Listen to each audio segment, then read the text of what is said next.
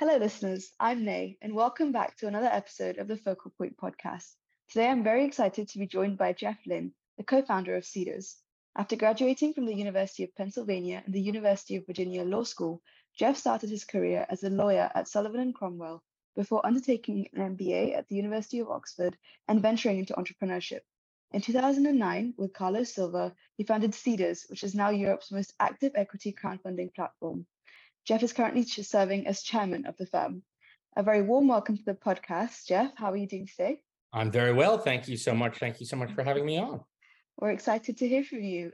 So, just kick us off, could you take us through your journey into entrepreneurship? Obviously, I've given a brief overview, but it'd be really interesting to hear more about what sort of made you sort of leave law and start your own business in a very unrelated field.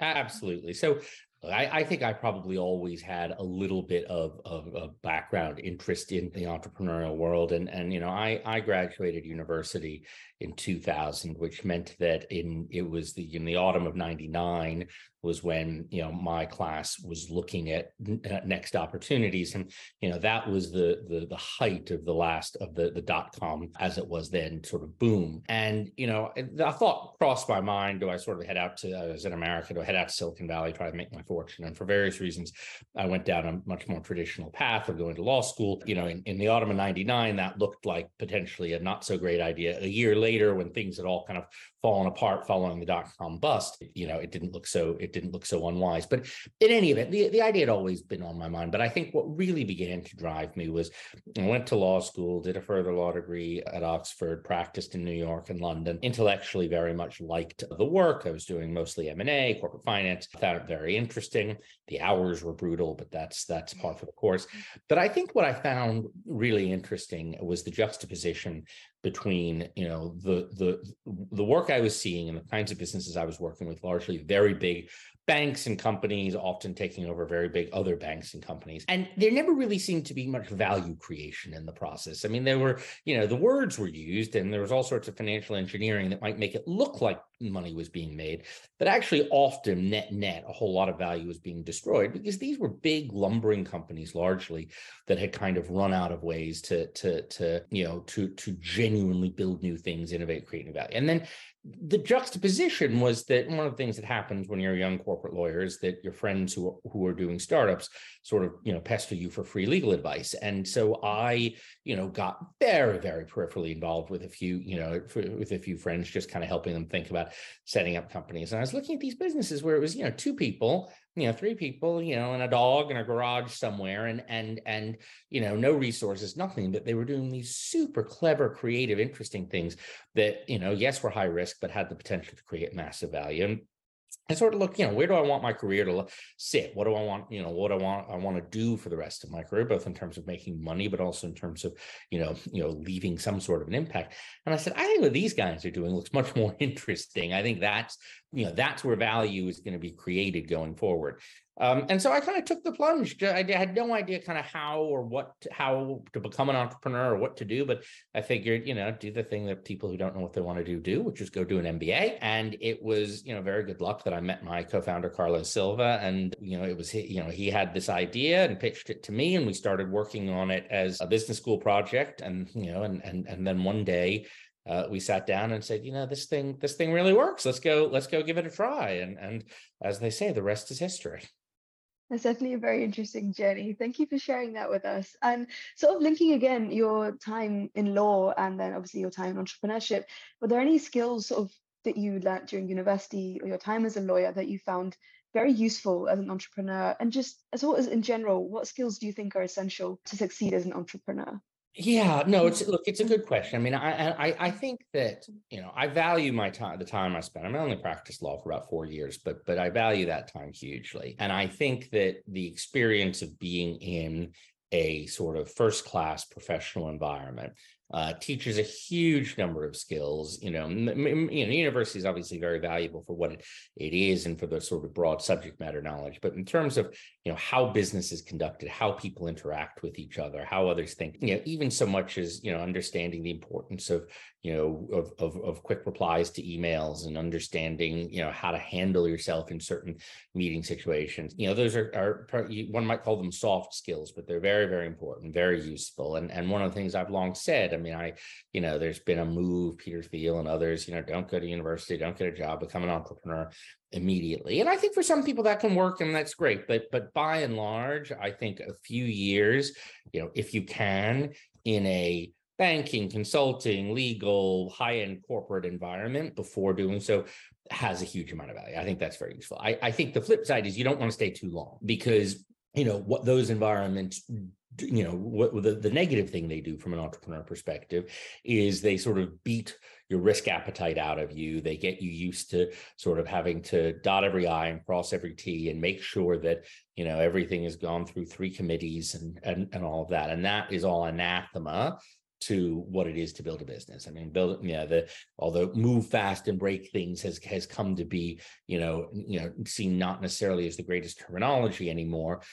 The notion that certainly, when you're starting a business, no matter how great your plans are, no matter how well prepared you are, you got to do a lot of stuff quickly. You got to throw a lot of things at the wall and see what sticks. You've got to be willing to accept 80% as good enough in order to get on to the next thing. And I think that, the more traditional environments make that hard. So certainly one part of my transition into being an entrepreneur was trying to keep the things that were valuable and trying to unlearn the things that were less valuable. And look, I'll tell you, to this day, there are still people within our business and elsewhere who, the moment I say anything a little too formal or a little bit not quite entrepreneurial, be like, oh, Jeff the lawyer is coming back at this. So I think, I can't say I've unlearned everything, but you do have to unlearn some of it as much as you also have to carry over some of the skills. That's an interesting way of looking at it. That makes a lot of sense, actually. Of course, anywhere where you stay for too long can become a comfort zone, and I can exactly. Yeah. So I get that philosophy, and it's great to hear that obviously that there were things that that those environments taught you, and the soft skills especially. I think it's often easy to forget, like things like entrepreneurship, like you sort of think of like coding and things being big parts of it, but the soft skills still carry in these things. So yeah, that's very valuable. Usually, yeah. Yeah. Thank you for that. And then onto a bit more sort of your personal journey. What were the biggest challenges that you faced in terms of founding Seedrs, and how did you overcome those challenges? Yeah, in some ways, I very much recognize that I was in a very fortunate position. When Carlos and I started working on Seedrs, I was engaged by the time we were full-time on it. My wife and I were married. My wife was working. And as a result, financially, we were able to sort of get by in those early years without my making, any real money. And so that, that's something I appreciate, just doesn't shape up for a lot of people. And I had a few other things that were certainly very, very useful. Look, I think the early days, while they were a lot of fun, were hugely hard and certainly took an emotional toll and created a lot of stress. In our particular case, we were in the early days of what kind of became the big fintech wave that the UK has seen, and with a huge amount of success. But, we really, nobody really fully clocked what it meant to be trying to get a business authorized by what was then the Financial Services Authority, now Financial Conduct Authority, in a completely innovative and new space. And, so we had sort of all the regular stresses of trying to build a business, raise some money, build a platform, do the tech, do everything that went with it. And then this real unknown and very opaque and at times quite counterintuitive regulatory process sitting on top of it. And there were times when that got exceptionally difficult. And the story I always tell is that, it was about 3 years, pre-launch work, getting to the business and the platform to the point where we could even go to the regulator, and then actually going through a long regulatory process. And we had finally gotten, word from the regulator on a sort of informal basis saying, it's all good, you're going to be approved, we're just going through the final motions, you're great. And this is the thing we've been waiting for 3 years, and it was absolutely amazing. And Easter weekend of 2012, my wife and I were taking a long weekend to Budapest. And I remember sitting in Luton Airport at 4:59 p.m. and seeing I'd missed a call and having a voicemail. Or no, it wasn't even a voicemail. It was an email at 4:59 p.m. saying from the FCA or FSA was then saying, we've reconsidered and now we don't think we're going to authorize you. And I immediately pick up the phone to call back. And of course, the person who sent it's left the office because she pressed send and dashed for the door. And so, my wife and I had this sort of surreal weekend in Budapest where we're kind of wandering around in this kind of state of shock, thinking, oh, well, that's 3 years of work down the drain and a whole lot of other consequences to it. And then we got back to London and realized, what you're in a minefield, all you can do is keep going. And so we, started just fighting back every way we could and eventually persuaded the FCA to reinstate our authorization and went from there. But there were plenty of near-death experiences. That one certainly the sharpest of them. But we had a whole lot. And for us, getting to launch, getting to the point in July 2012 where we were able to actually open the platform for business, for many people, it is just the start of a business. For us, though, it had been a long journey, even just to get to that point. I could probably share a lot of other sort of similar stories, but I think that the net of it is, I've loved it. It's been fascinating. It's been great work. I've loved doing it, but it has been a long, hard slog as well. And I don't think it's possible to sugarcoat just how much sort of hard work and stress and blood and sweat and tears all goes into it.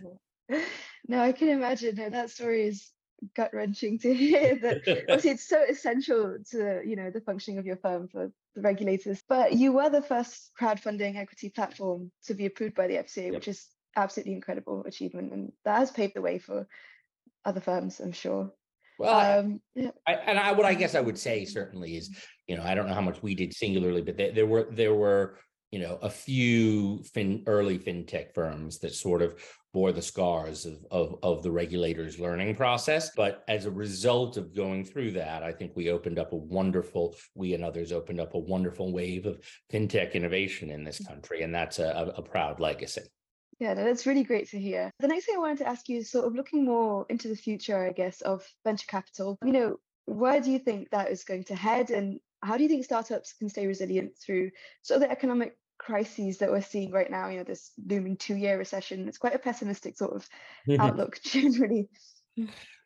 Well, it is, and we've had such a strangely long bull market in so many ways that there aren't that many people around who really meaningfully remember the last downturn. And yes, 2008, 2009 was a tough period for a number of reasons, but this is different in many ways harder. Look, long term, I remain very bullish on venture and on the sort of startup landscape. The thesis that I have had ever since starting Seedrs, continues to hold, and that's that value creation is going to continue to be increasingly captured by small, agile firms that are able to respond to the ever-changing world and market, and that the advantages of scale that came in the 20th century matter less and less, that it is even the big tech titans are not invincible, and that creative people are able to build amazing things, and investors who invest in them are going to be handsomely rewarded for that.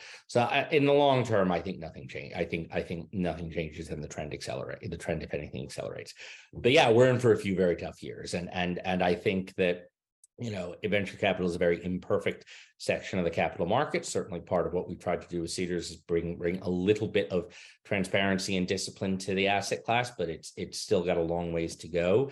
And I think that just as valuations and general approaches to investing in businesses got quite frothy over a few years, I think they'll probably be artificially depressed for a few years. And I think that anybody starting a business today has to recognize that that some of the kind of outlandish valuations that people were getting, particularly in the early stages, over the last 3, 4, 5 years, aren't going to be aimed. I think in time the market will correct again, and maybe we'll find more of an equilibrium. But I think it's just a reality. My own view, though, and this is something I feel very strongly about, is that, valuation alone is shouldn't be a driving issue for entrepreneurs. I mean, I think there has become a mindset in recent years that, oh, you got to make sure you raise your seed round at 20 million, 30 million pound plus valuation. Otherwise you get too diluted. Nobody will want to look at you, et cetera, et cetera. I've never really bought into that. I mean, I think that, people should be taking cash as a business. You should take cash when it comes, and worrying about dilution is really a second or third order concern. And if suddenly we get back to the world where we were in, our initial rounds were being raised at sort of £1 million valuations, and we did take a lot of dilution. And I didn't wind up with as much of the business when we sold it as I might have liked, but that was the reality of the market at the time. And had I been dilution sensitive, we never would have raised the cash we needed, and we never would have had a business to build and sell in the first place. So, I think, my key word of advice, you don't want predatory terms. There are all sorts of sort of specific things to watch out for. But, the notion that it may require more sacrifice on the valuation front, shouldn't put off any entrepreneur today. It's just how the market is. And if they build a good business, there'll be plenty of reward in it for them. No, that makes a lot of sense. Thank you for sharing that insight with us. And I sort of want to talk a bit more about Seedrs and its recent acquisition by Republic. Yeah. Obviously, you yourself have worked, in M&A law and things like that. So it's interesting to hear from you. I suppose, it was obviously a major milestone for your company. How did you decide it was a good fit for your company, and the right time for such a transaction? Well, these things have a way of coming together, not necessarily in an entirely planned fashion. I mean, this all started for us when we explored merging with Crowdcube, which is the other sort of significant UK equity crowdfunding platform. And this had been a conversation, between our leadership team and theirs over a number of years. And, when we got into sort of late 2019, early 2020, we started to pursue it quite seriously. And I think the view we both had was that it wasn't necessarily a deal either of us really wanted to do emotionally. We're both very different businesses. We've had a long and not always super friendly sort of competition with each other, very different cultures. But, I think we both recognized that, that getting to the next stage of growth, having done the kind of lean, agile, creative thing, now you do need to begin to scale. You do need to get to the next stages. And I think we both recognized that it was going to take a very long time to do that completely organically. And that together we could get a lot of synergies and really build something larger. And so we looked to do that deal. We signed it, we agreed it, and then it got blocked by the Competition Markets Authority. And that was, a very difficult period, I won't go into all the details of the sort of competition theory, but what effectively happened was, we went to them and said, look, yes, we know on the surface it looks like we're the two big equity crowdfunding platforms, but if you actually look at our market, we're not competing, only a limited amount of our competition's against each other. The press may make it seem like we're always competing against each other, but in reality, we're competing against venture capitalists, angels, lots of other people in the space, and actually we're a very small part of the market. The CMA had no interest in listening to any of that and just said, nope, you're the two equity crowdfunding platforms. We can't allow you to combine into one. You're done. And, that was a blow. But what emerged from it, a month or two after the deal was blocked, was some conversations with Republic, where initially, we'd long had a sort of informal relationship with them. And, they said to us, look, we want to come to Europe and we'd like to find a way to work together on that. And, we've raised a bunch of money here in the US and we're able to tap into a lot of capital and we got the money to do something with. And that conversation sort of began to evolve from, can we partner, to maybe Republic invests in us, to, if we're going to do this, let's go whole hog and actually, we would, be acquired and become part of, become effectively the European arm of the Republic business. And one of the nice things there, I mean, I think, in terms of economically and strategically, it was a great deal. It makes a huge amount of sense. I think we're off to, a great start as a combined company. And so while economically and strategically the Crowdcube deal would have been a good one as well, I'm very happy that we did with Republic. But the added element with Republic is that there's huge cultural alignment. We're very similar businesses, have a very similar outlook on the market in a way that we in Crowdcube didn't necessarily have. And so we've had the joy, and it really has been a joy the last kind of year and a half as we went from initial conversations to negotiating the deal, all of the mechanics of completing it. And there was a huge amount of work. We had the joy of just continuing to work more and more closely with them, understand each other's strengths, understand each other's perspectives, and do so from a position of real kind of friendliness and cooperation. And so it really has been an exciting opportunity. I don't know that it ever would have come about had we not tried the Crowdcube deal and had it knocked out. So, in the end, these things, I suppose, happen for a reason, but that was sort of how it all came together. That all sounds very exciting. Thank you for sharing that. And it's definitely a brand new chapter in Cedar's journey. And yeah, very exciting. And then obviously, I'd like to sort of now finish up the podcast with a final question, which is obviously, given that, our listeners are, primarily students at university, is there any piece of advice that you'd like to offer to them?